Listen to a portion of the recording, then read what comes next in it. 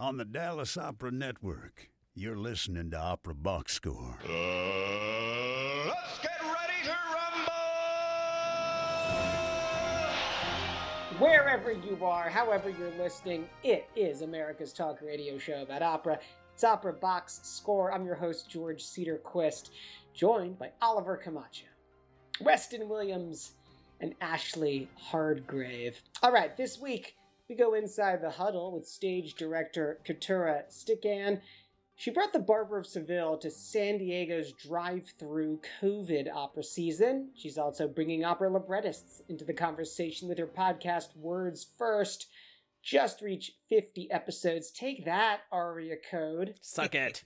Plus 2-minute drill. Look, if you're dumb enough to take your phone out and film Jonas Kaufmann while he's singing, please prepare to be shamed in a German accent.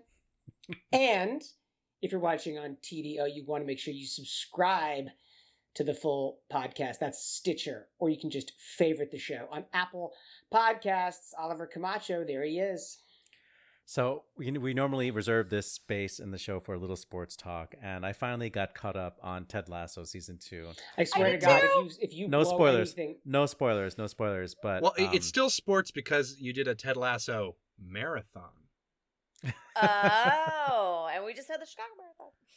Yeah, but is this thing about Christ ultimately? Is this about like? Is this about like what? The Old Testament? You know. That is a reach. You have lost the plot. I will say, Oliver, I also got to the season 2 finale, and it didn't satisfy all the things that I was hoping for, but it was still pretty darn good. Cannot wait. So, Weston, how's it going with the Alabama Tide? I mean, it's all Christ allegories all the way down, George. That's what I've learned from Oliver. Tide, of course, losing their first game of the season. So, tragic. Ashley, how's it going with the Razorbacks? In the Razorback update that nobody else cares about, nobody asked for, it is a tough week to be a Hog fan. We lost 51-52 to Ole Miss this weekend in a heartbreaking nail-biter that should never have gotten that close. On the flip side, while it's rough to be a Hog fan, it's fun to be a Chicago sports fan this week. We had the Bears win against the Raiders. The White Sox have kept their playoff dreams alive in the amazing game that was Sunday night. They postponed their game today for rain and weather, so they'll play again tomorrow, which is also, win it or it's over game for them. Also, the Chicago Sky took their first game in the WNBA finals. So, good time to be a Chicago sports fan. And also, as Weston mentioned, we just had the Chicago Marathon here yesterday. Yeah. We're recording on Monday, and nobody died. Nobody died. Nobody died. I live on the marathon route. I'm right before the 4-mile marker. So every year, every marathon Sunday at around 7:40, I just walk downstairs and I sit on my front stoop and I watch Olympians and the world's elite athletes run by my front door. And you high-five them and you put on sanitizer and high-five them sanitizer. High-five. I definitely stayed on my porch and just waved this year. I was like, you guys got this. I encourage any of you to look up the best signs of the Chicago Marathon, because this one's notorious for a lot of like people being on the sidelines cheering folks on and all of the 26.2 miles. And there's some really, really great signs. Weston, I'll give you one to insert here for our video audience. Michigan Wolverines grinding out a win at Nebraska to hit 6-0 going into the bye week. So yeah, this Wolverine is pretty happy. I'm going to be happier. We're going to talk some opera. Huddle up. Let's go inside the huddle. Keturah Stickan's work has been seen in opera houses across the United States and Canada, as well as in Chile, Japan, France, Germany, Hungary, and Australia. She's also the creator of the podcast Words First, which hosts conversations with librettists, dramaturgs, and producers about the role of words in opera and the life in the arts. Keturah, thank you so much for being on the show. Happy to be here. So great to have finally snagged you after months of back and forth. Let's get right down to it. We're talking about stage directing tonight, and of course, we're talking about the podcast as well. So I was recently on a Facebook thread or watching a Facebook thread where somebody was asking for who are the women stage directors. They were looking for women stage directors who are also people of color, but like, let's start with getting women out there. And your name came up so many times, like, oh, and we're getting her on the show. So I'm so excited that this is like the universe wanted me to know who you were. So I was on your website and looking at your stuff, and maybe it's just me, but I noticed that you have a lot of the bookends in your repertoire, like the early stuff and the very new stuff. And that is something that also happens with singers, like singers who specialize in early music often also do new music. Yeah. Mm-hmm. So can you explain why that aesthetic works for you? Or is it just those are the jobs that have come your way? Well, I think part of it is that those are the jobs that have come my way, and you take what comes to you. You walk through the doors that open. But I think what I love about early music is that I feel like it has so much space to work as a stage director that I often don't feel. I feel like I'm a little more hemmed in when I'm in something that's more in the normal rep. But on both sides of the coin, both in the new rep and in the older rep, the really, really, really old rep, I feel like I have more space to move around, and that's really appealing to me. Well, you're just looking at your repertoire. You have this like very, very new stuff. Like you did a thing with Ricky and Gordon. Is that my understanding? I did. A brand new piece. Oh, with Jake, the brand new piece that I directed with Jake Heggie. Yeah. And you've also done a Pelias, which is an opera I love so much, but you so rarely get to see it. My favorite.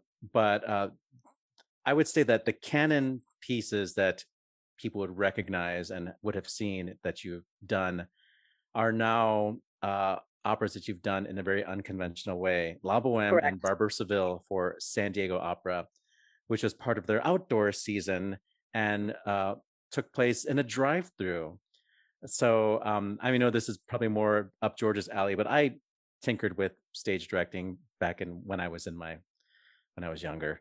And I just, all the problems that would present, I can't even imagine what you had to do to like manage the expectations of, the stakeholders, the audience, the performers, Can you talk about that process of trying to get an opera?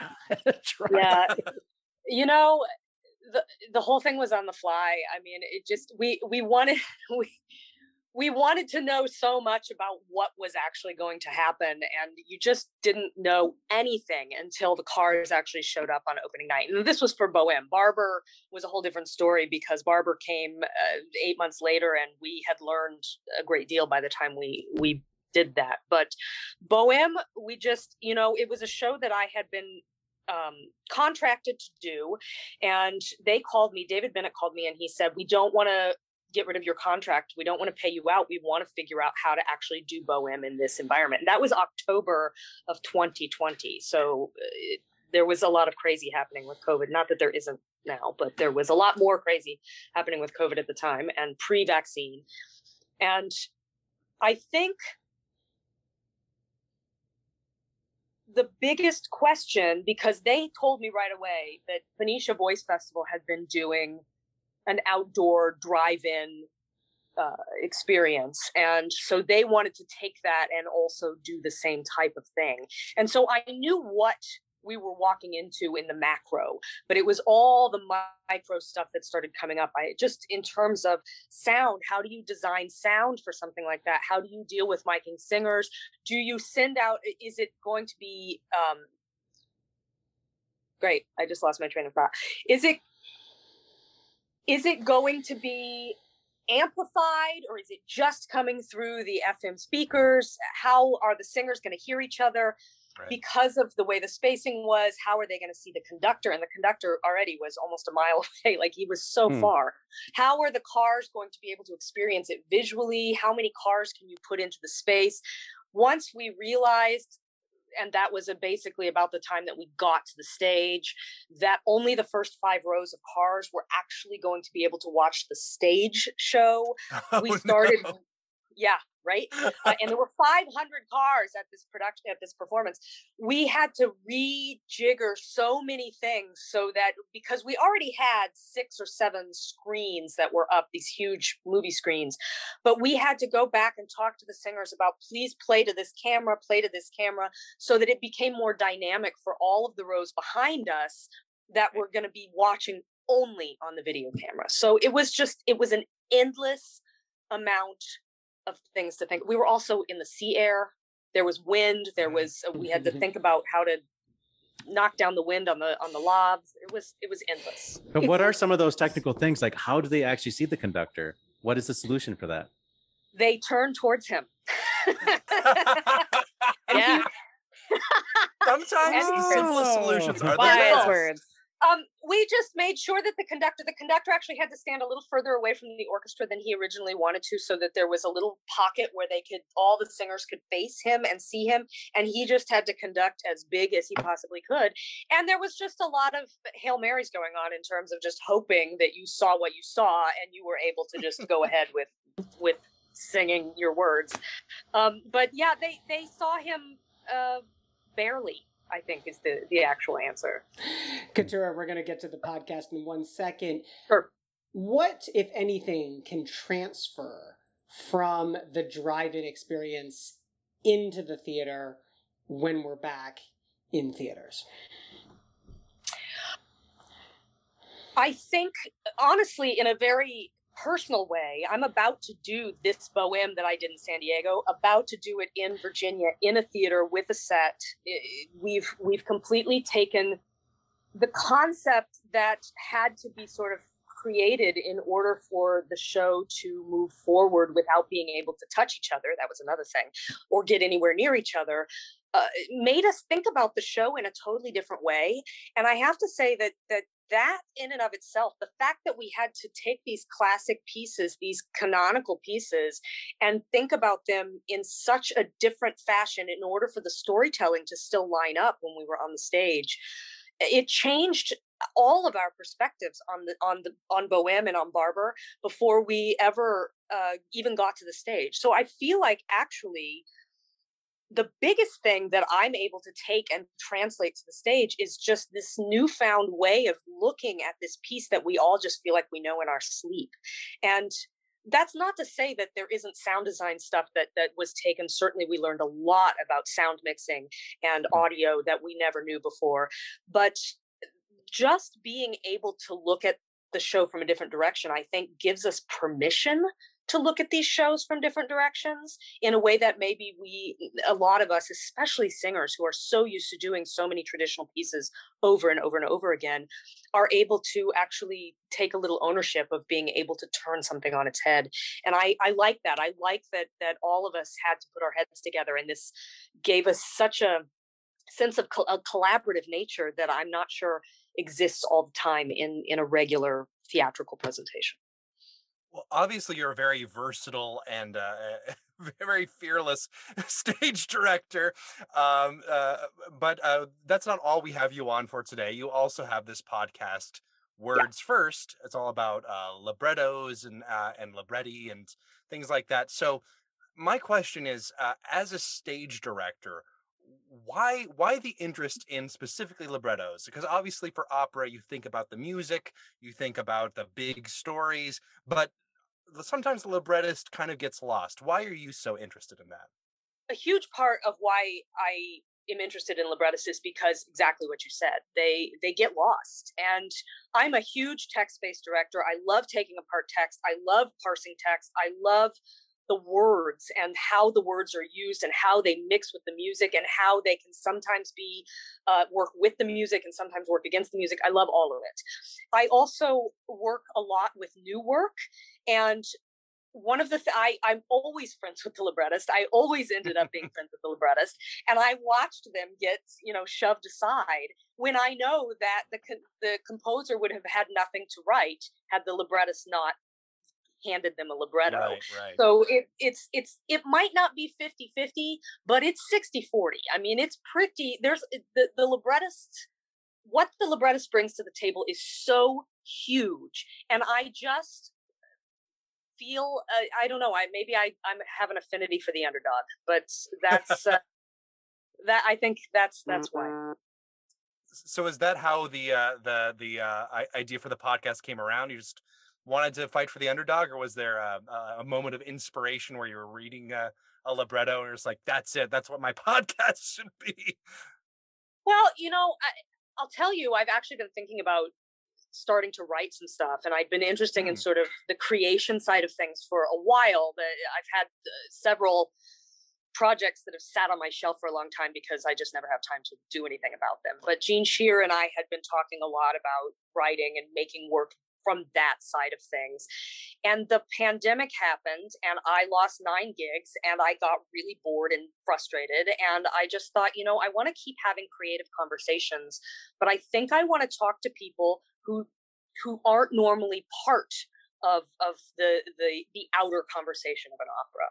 And so Jean was actually, Brenda Huggins at Guerrilla Opera was my first interview, but Jean was my first librettist. And I called him and said, I want to start this podcast and will you be my guinea pig? And that's how it started. And I thought maybe I'll do 6 or 7 of these. And I just hit my 50th episode with Douglas Kearney that's coming out. So, yeah. Well, that's definitely something that we can relate to here on Opera Box Score. So obviously, aside from now our audience giving you the obvious bump here, who is your podcast for? Who are you looking to hear? What do you want to? Who do you want to be listening to your show? Well, I think there are several levels to it. I think, and actually, I don't think I knew the answer to this when I first started out. I think I just wanted to send it out into the world and hope that somebody found me interesting or found my guests interesting and just leave it with that. But what I found is twofold. One, I have a lot of librettists and young librettists, people who are just starting to think about what it might be to write an opera, who have found my podcast. And I feel like I speak very much towards them. And I try to ask questions of my interviewees that will give a certain sense towards young and new librettists about what the process is like once they enter the field. And then the other is, I want singers to be able to, and directors and anybody that's making work or is interested in seeing work, be able to come in and pick out the librettist who wrote the piece that they're about to work on or see and learn something about the piece. And I've had a couple of singers contact me who have listened to Ricky, Ian Gordon, or who listened to Mark or Royce, or actually a number of them, and have contacted me and said, thank you so much for doing this, just because it gave me an insight into the piece that I didn't have before, and I'm working on whatever. So that's I think a lot of who I speak to is anybody who just wants to learn more about the source material from the horse's mouth, as it were. Right. Keturah, so now that you've got us interested in your podcast, is there an episode that we're going to listen to the Douglas Kearney one, obviously, but is there another episode? It's like, if you hear this episode, this is what I've been trying to do with this show. I got this person on to talk about this. Yeah, I love all my children the same. But early on, in my very first season, and actually it came out July 20th, 2020, so it's been a while. But there is an episode with a playwright named Richard Wesley, fantastic playwright who wrote the libretto for the Central Park Five that Anthony Davis won the Pulitzer for. And what I love more than anything about this is that he is so disarming. He is so disarming and so completely guileless about himself as a librettist. He was so amazed that I wanted to speak to him. And he has such an incredible history as a playwright, as an actor, as someone who broke open the Harlem theater life back in the 60s. And he also wrote a ton of films for Sidney Poitier. I mean, this man has done everything. Oh. So I loved everything about talking to this guy. And I just think that if you want to hear just a really incredible interview with a really incredible man who wrote a pretty incredible opera, Richard Wesley. Yeah, he's one of my favorites. And so when we talk about some of the people, Katurah, that have been on your show, I'm not going to lie, it looks a little bit like our list of friends of the show. So I feel like there's lots of really lovely overlap. You're stealing our guests. Sorry. You've got no, it's a great thing. You've got Campbell, you've got Maverick, you've got Tony Barrese. So I'm going to go a little bit off script here. I know we're going to talk a little bit about the next episode that's going to drop, but before I do, who's your dream guest? Who's the one person you really want to have on your show? Oh my gosh, I really the one person. Well, there's tons, but I want Alice Goodman to come talk to me about Nixon in China. Oh, that'd be so badly, and I don't think it's ever going to happen. And I totally understand why. I get it, but I would love to have a conversation with her. I am so enamored of her work, and just think we would have some interesting things to talk about. I could not agree more. I know we're going to talk a little bit about, and we have a clip from, I believe, your upcoming episode that's going to drop on the 18th. Talk to us a little bit about your conversation. Yes, episode 50. Woo! Congratulations. Thanks. Talk to us a little bit about that conversation you had with Douglas Kearney. So Douglas Kearney is the inaugural winner of the Campbell Opera Librettist Prize through Opera America. And so as soon as I saw that he won the prize, I was interested in speaking to him. And I didn't know much about him, but he is a poet, teaches at University of Minnesota.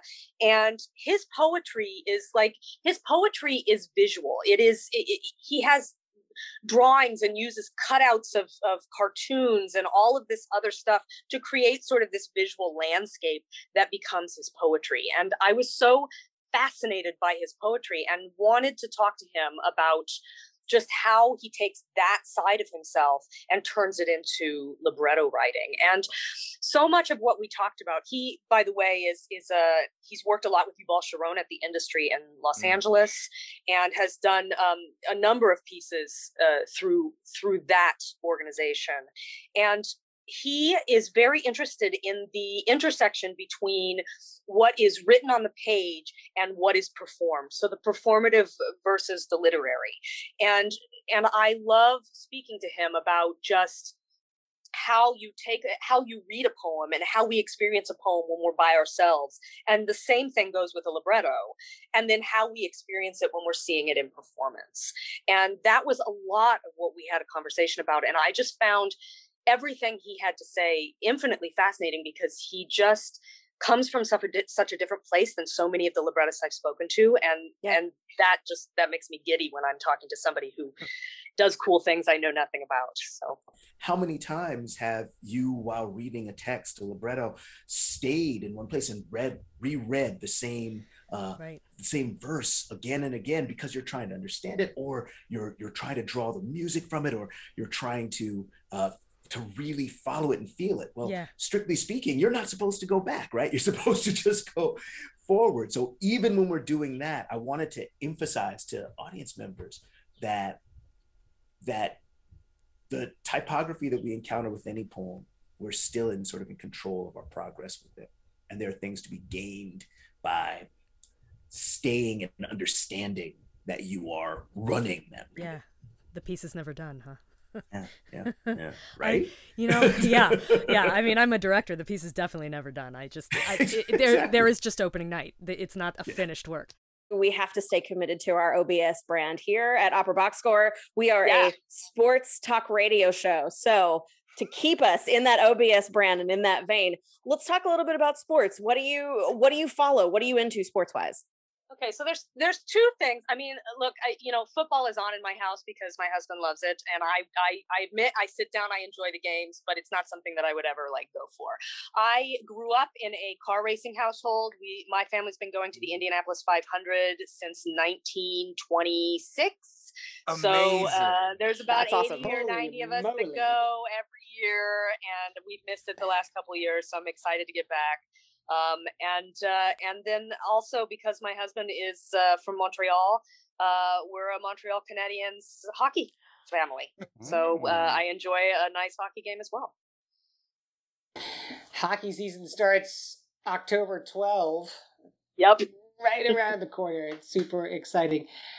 Words First is on Apple Podcasts and on Spotify. Again, the show with librettist Douglas Kearney, in which he says the work is never finished.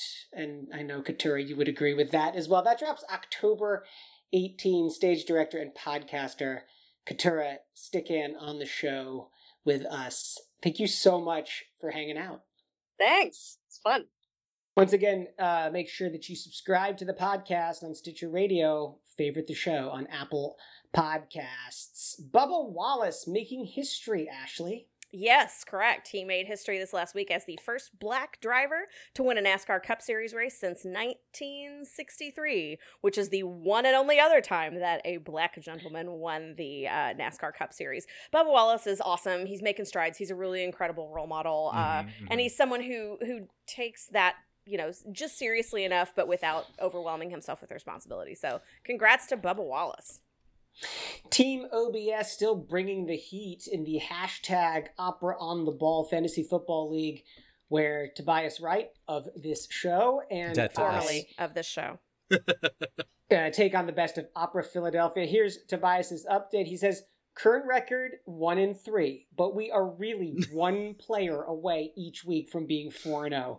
We are at 392 total points scored, which is in the middle of the pack thus far. So once players start settling into roles, it will give me a clearer idea of who's going to be starting every week. He's just so good at just backpedaling. he backpedaled right out of the show, George. I appreciate. Do you not remember? I appreciate it. 2-minute drill. This one's for Tobias.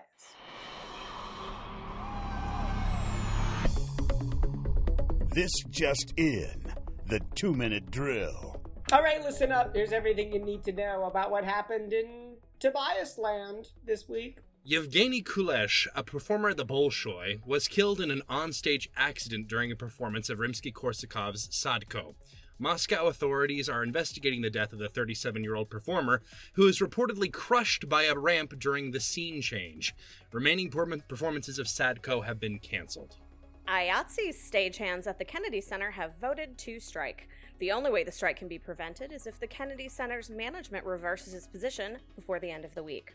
A strike at the center jeopardizes upcoming productions, including Hadestown, a cabaret by Alan Cumming and Ari Shapiro, and the opening to Washington National Opera's season. University of Michigan has removed the composer Bright Sheng from teaching a composition class after student protests over his showing a film portraying blackface. David Geer, dean of the School of Music, said the change of teacher would allow for a positive learning environment. He added, Professor Sheng's actions do not align with our school's commitment to anti-racist action, diversity, equity, and inclusion. All the target words. Italian theaters are back open. Prime Minister Mario Draghi has approved relaxed protection measures for cultural sites, sports facilities, and entertainment centers. All venues will be able to be open at 100% capacity. Proof of vax and masks still required. Meanwhile, it's still my turn. Bavaria may have loosened COVID-19 restrictions, but the State Opera will not. COVID protocols continue to be required. All patrons and staff need to wear masks in the building. Now, the Staatsoper will survey audience members before making any decisions related to future changes. At his Carnegie Hall recital on October 9th with pianist Helmut Deutsch, Jonas Kaufmann scolded an audience member who was recording him with their phone. A few bars into the sixth encore of the evening, he stopped singing and said to the audience, "I give you everything! Can't you please stop filming?" One reviewer reportedly heard him call the audience member stupid. Speaking of Jonas, all Sony wants for Christmas is you to buy more Jonas Kaufmann CDs. The record label will release an extended edition of Kaufmann's 2020 holiday album, It's Christmas. Additions include tracks in original Stubenmusik, scoring for dulcimer, harp, violin, clarinet, and double bass. It could be yours now for only $29.99. I believe that orchestration is something that we call a hootenanny. In trade news, Renee Fleming is joining Los Angeles Opera as advisor for special projects. Fleming will appear on stage at least once per season, starting with Kevin Putz's The Brightness of Light in 2022. She'll focus the majority of her residency on projects around the connections between music and health, incorporating LA's healthcare and research communities. I'm so relieved. I thought she didn't have enough to do. Oksana Linev, the first female conductor to conduct Bayreuth, will also be the first woman to conduct a major Italian orchestra. She's been appointed musical director of the Teatro Comunale in Bologna for 3 years, starting in January. Arizona Opera has announced Courtney D. Clark as the new director of community alliances. Clark will grow community engagement and further the company's diversity, equity, and inclusion goals. All the target words. And on this day, October 11th, which is also National Coming Out Day here in the U.S., in 1706, it was the first performance of Reinhard Kaiser's La Costanza Sforzata, which has another name, Die Gezwungene, bless you, Beständigkeit oder Die listige Rache des Sueno. Sounds great. In 1727, Handel finished 4 anthems for the coronation of George II, including the coronation chart topper Zadok the Priest. In 1774, it was the first performance of Antonio Salieri's La Calamità dei Cuori. In 1799, the first performance of Etienne Meul's Ariodon in Paris. In 1831, Luigi Ricci's Chiara di Rosenberg premiered in Milan, composed for the diva Giuditta Grisi, who created the role of Romeo in Bellini's opera Capulets and Montagues. In 1832, it was the first performance of Albert Lortzing's Szenen aus Mozarts Leben, a Singspiel. In 1860, the French-Russian soprano Felia Litvin was born. She was Brunhilde in the first French productions of Walküre, as well as the first French productions of Götterdämmerung and Tristan and Isolde.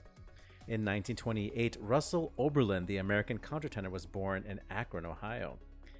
In 1949, it was the first performance of Mark Blitzstein's Regina. 1962 saw the first performance of Carlisle Floyd's The Passion of Jonathan Waiter in New York City, and one for Weston. In 1980, the first performance of Alexander Zelinsky's Der Traumgörge, posthumously at the Nuremberg Opernhaus. And that's your 2-minute drill.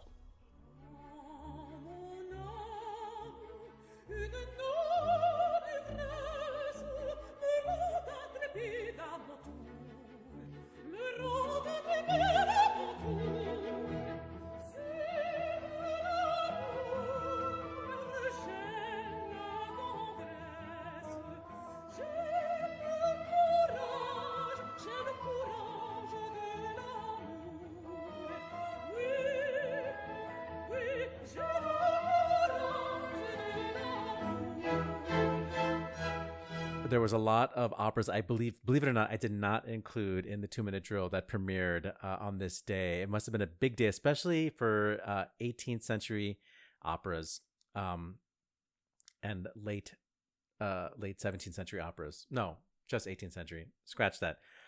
Big day for 18th century operas. And I wanted to bring it up because it reminds us all of how great of a composer Mozart was. We have this clip we just heard from Etienne Meul's Ariodante, same libretto idea as the Handel opera. It was pretty decent music. It sounded a lot like Mozart, but it wasn't as good as Mozart, I'm sorry to say. That was Véronique Jean with Les Talents Lyriques, led by Christophe Rousset. And I stan Véronique Jean, I stan Christophe Rousset and Talents Lyriques. But I don't know if I'm ever going to go back to listening to Ariodon.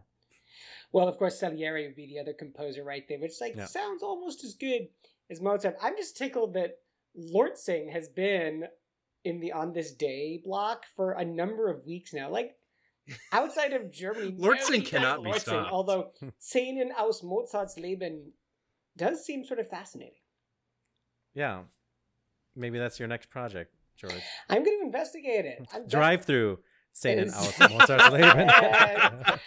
What else, of course, needs investigation is this accident at the Bolshoi. And yes. Joking aside about the house or about like the opera Sadko, Rimsky-Korsakov. I mean, this is the nightmare. Yeah, it was really bad. They stopped the performance immediately and evacuated the entire audience, and they shut down the production, which is absolutely what they should have done. What they think happened at this point was that there was a piece of scenery going one direction, and Yevgeny took the wrong direction, unfortunately. There's actually, I do not recommend looking this up, but there is someone caught apparently the incident on video. I didn't watch it, but absolutely no snuff just films, horrific. And it's a good reminder that theater, especially theater on its largest scale as opera, can be a very dangerous place. I think a lot of people who are not in the industry can forget just how physically taxing, going through a long performance can be in the dark with huge pieces of scenery, with machinery malfunctioning. I mean, I remember from a couple weeks ago, there was the attempted the case murder of the 467-pound rock. Yeah, it was wild. And these are all things that can happen if everything isn't like completely running absolutely smoothly. And I hope they work this out, and I hope that his family finds some closure. And but yeah, we'll see what happens with that. With all due respect, Ashley, this probably won't be a problem at the Kennedy Center if IATSE goes on strike. It sure won't. Washington is adding their name to the list. My note for this is here IATSE, there IATSE. Strikes for everybody. It seems like every time we turn around, there is another local IATSE chapter that is looking at the possibility of striking or has already voted to strike. I think that it's very important for us to be paying attention to this because those stagehands are the ones that quite literally make the shows run. And we have some that are dedicated to opera houses, but we have some that are in, places like the Kennedy Center where it's kind of a catch-all. It's this place with multiple theaters in it. It's home to Washington National. It's home to traveling musicals. It's apparently home to a cabaret show with Ari Shapiro and Alan Cumming. I want to go see that. But like NPR's Ari Shapiro? Like NPR's Ari Shapiro. Yeah. NPR's Ari Shapiro. Yeah. He sings. Exactly. What more could you want? It's so funny. I went to Yale with him. He's so pretty. Oh, is that a drink? Yeah. I think that's a drink. I think that's a drink. Yeah, so we'll see. I just wish, there's something in the water, and I think stagehands are finally figuring out that they have more value than maybe some other folks have led them to believe at some point. So I feel like we are not at the tail end of seeing local IATSEs deciding to strike.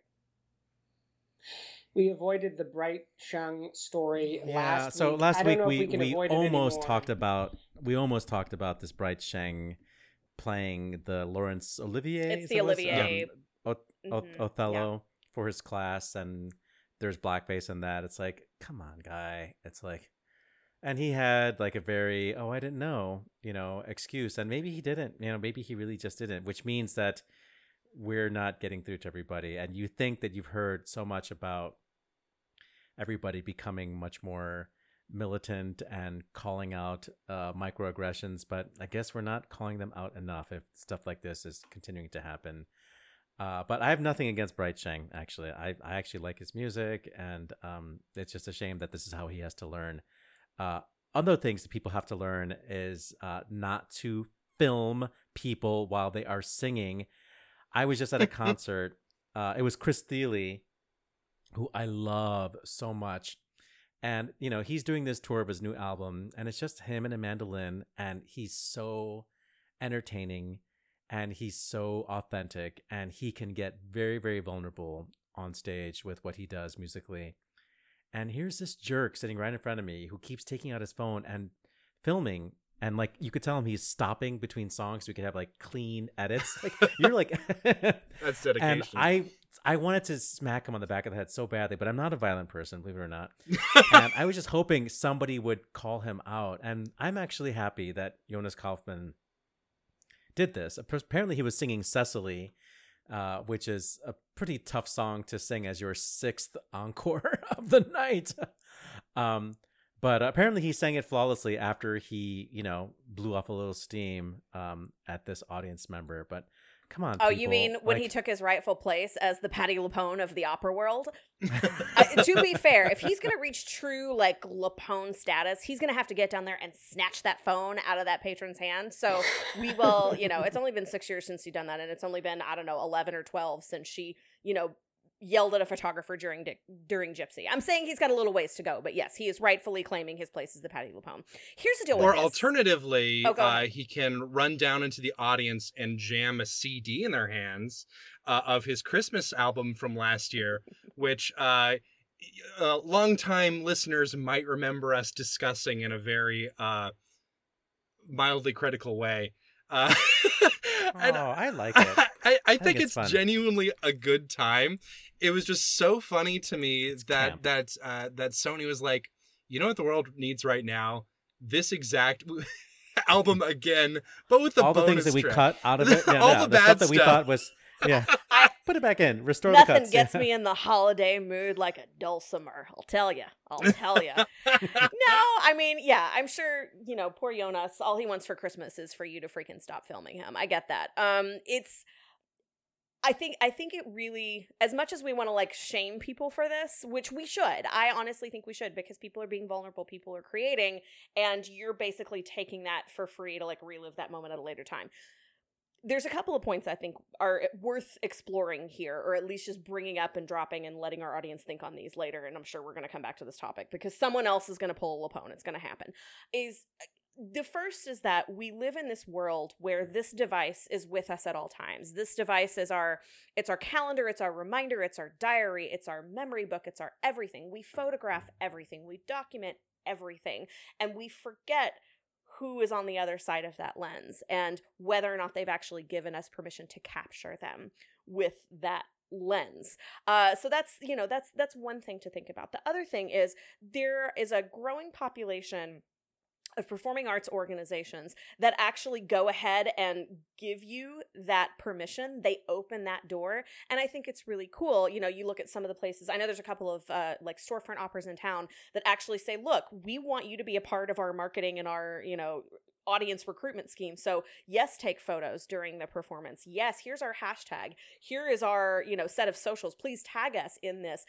We're reaching a couple of different audiences with that. But again, these are people that gave that permission, that opened that door. So how are we going to move forward in this space while maintaining the respect of not capturing people if they have not given us this permission, but also having these other sets of, slightly different types of arts orgs, say that 3 times fast, that are actually giving you that permission? I think it's going to be an interesting conversation moving forward.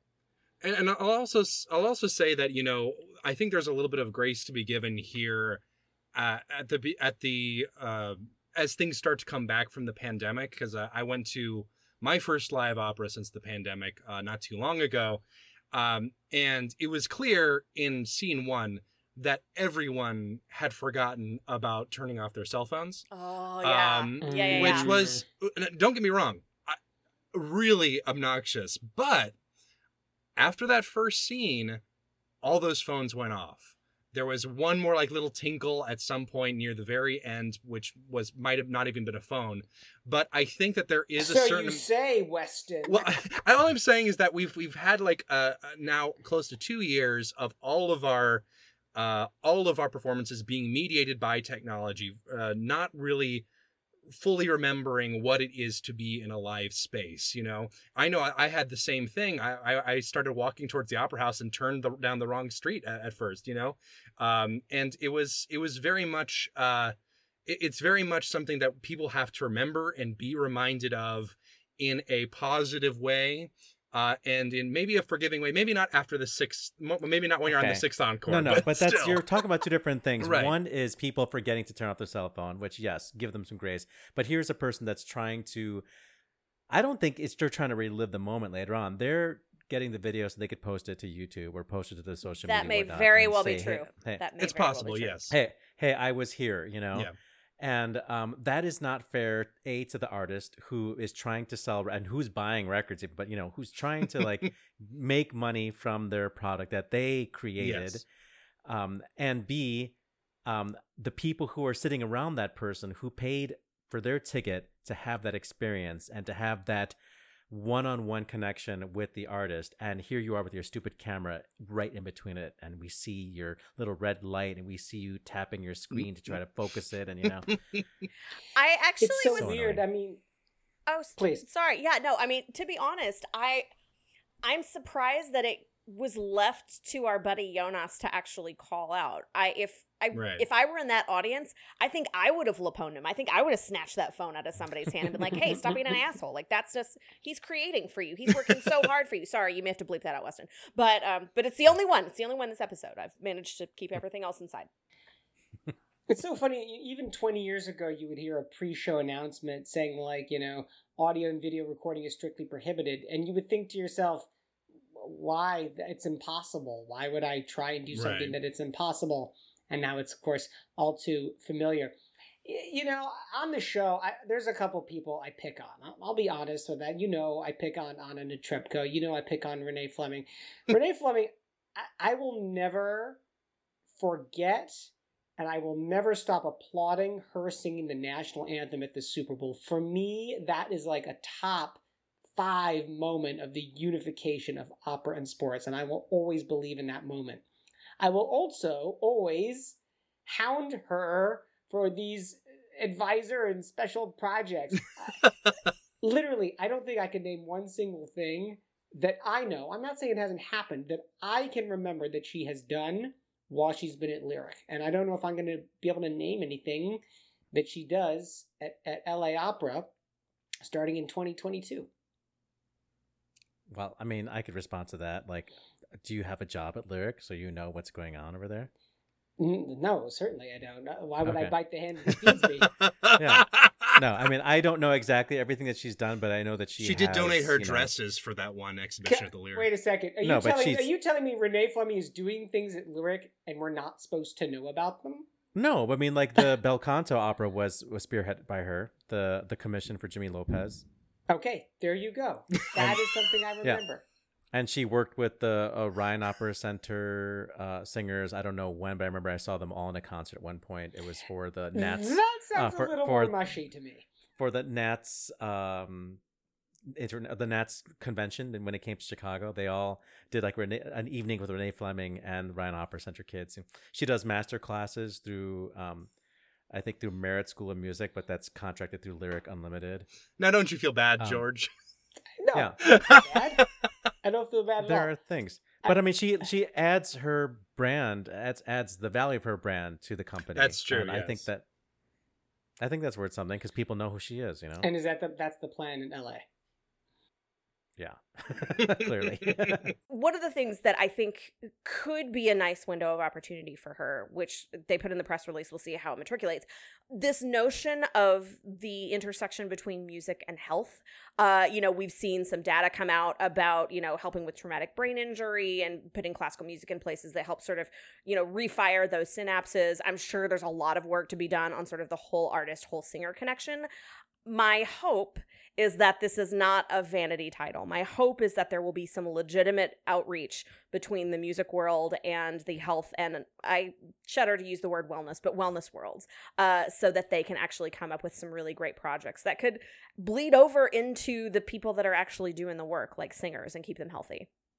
Well, just like to play both sides, if you add your name to a world premiere opera, either as you're singing in it or you are helping the company publicize it, that goes a long way because Lord knows how many new operas people don't go to. But unless you're that's what all you do, exactly. But if you're doing that for like 6 different companies, then you dilute that that prestige you're giving to that company, Just for the record, I also pick on James Dara. Let's wrap this show up. We're so close, George. We said it. God, every time. It's like what's his name? Pee Wee Herman. The magic word of the day is James Dara. Good call. Bad call on Opera Box Score. Oh, it has been a strange day and a spectacular show. Just a great roster of folks on the show. Oliver Camacho, what do you got? A good call or a bad call? So, the New York Times has been doing this 5 minutes that will make you ... And I've really enjoyed the series generally. That comes with a playlist and a variety of different writers and personalities and fellow musicians to say, oh, if you want to listen to Mozart 5 minutes, this is what you got to listen to, So the one that came out recently, I guess for the weekend, was 5 minutes that will make you love Maria Callas. And it has submissions by our own Riccardo Muti, Patti LuPone, we just talked about her earlier, James Jordan, also known as La Checa, and our arch nemesis, Rhiannon Giddens. And to quote her about Maria Callas, she found the crossroads that every opera singer strives for, where skill, technique, and know-how intersect with complete surrender to the needs of the character. Damn it, Rhiannon, why'd you gotta say things so smart? So good. So Talk good. pretty. Weston can't say anything nearly that intelligent. Ashley. That's fair. I know that we've talked a little bit about some not so much opera things on this show, and they usually come from me, and this week is no different. There's a really great fun series that came out earlier in the summer, but I've just gotten to it into the party. It's called This Is Pop on Netflix, and basically it's like an unpacking of different parts of pop music history. So the first episode is about, they call it the Boys to Men effect, and it was about how, the pop supergroup that was Boys to Men, huge fan, big lifelong fan, what they did to sort of change the musical landscape. There's another one that unpacks auto-tune and the history that goes all the way back to like vocoders in the 70s and then moving forward and how they are in electronic music. It's very academic and it's fascinating. There's an interview with T-Pain that will automatically make you respect T-Pain. Yes, I said it. But there's one on like the Swedish invasion, from ABBA all the way to Max Martin. It's just little nuggets and corners of pop music history that are really fascinating, and they're fun, digestible episodes. So This Is Pop on Netflix. If you're looking for something fun to just sort of, cleanse your brain a little bit, it's a great way to go. That is it for this week's edition of America's Talk Radio Show about opera. Our announcer, Norm Waddell, he's at normwaddell.com. On Facebook, search for Opera Box Score. On Twitter and Instagram, we're at Opera Box Score. We want you to helpin', deepen our benching of listeners by liking and sharing the Jonas Kaufman helping episode. deepen benching.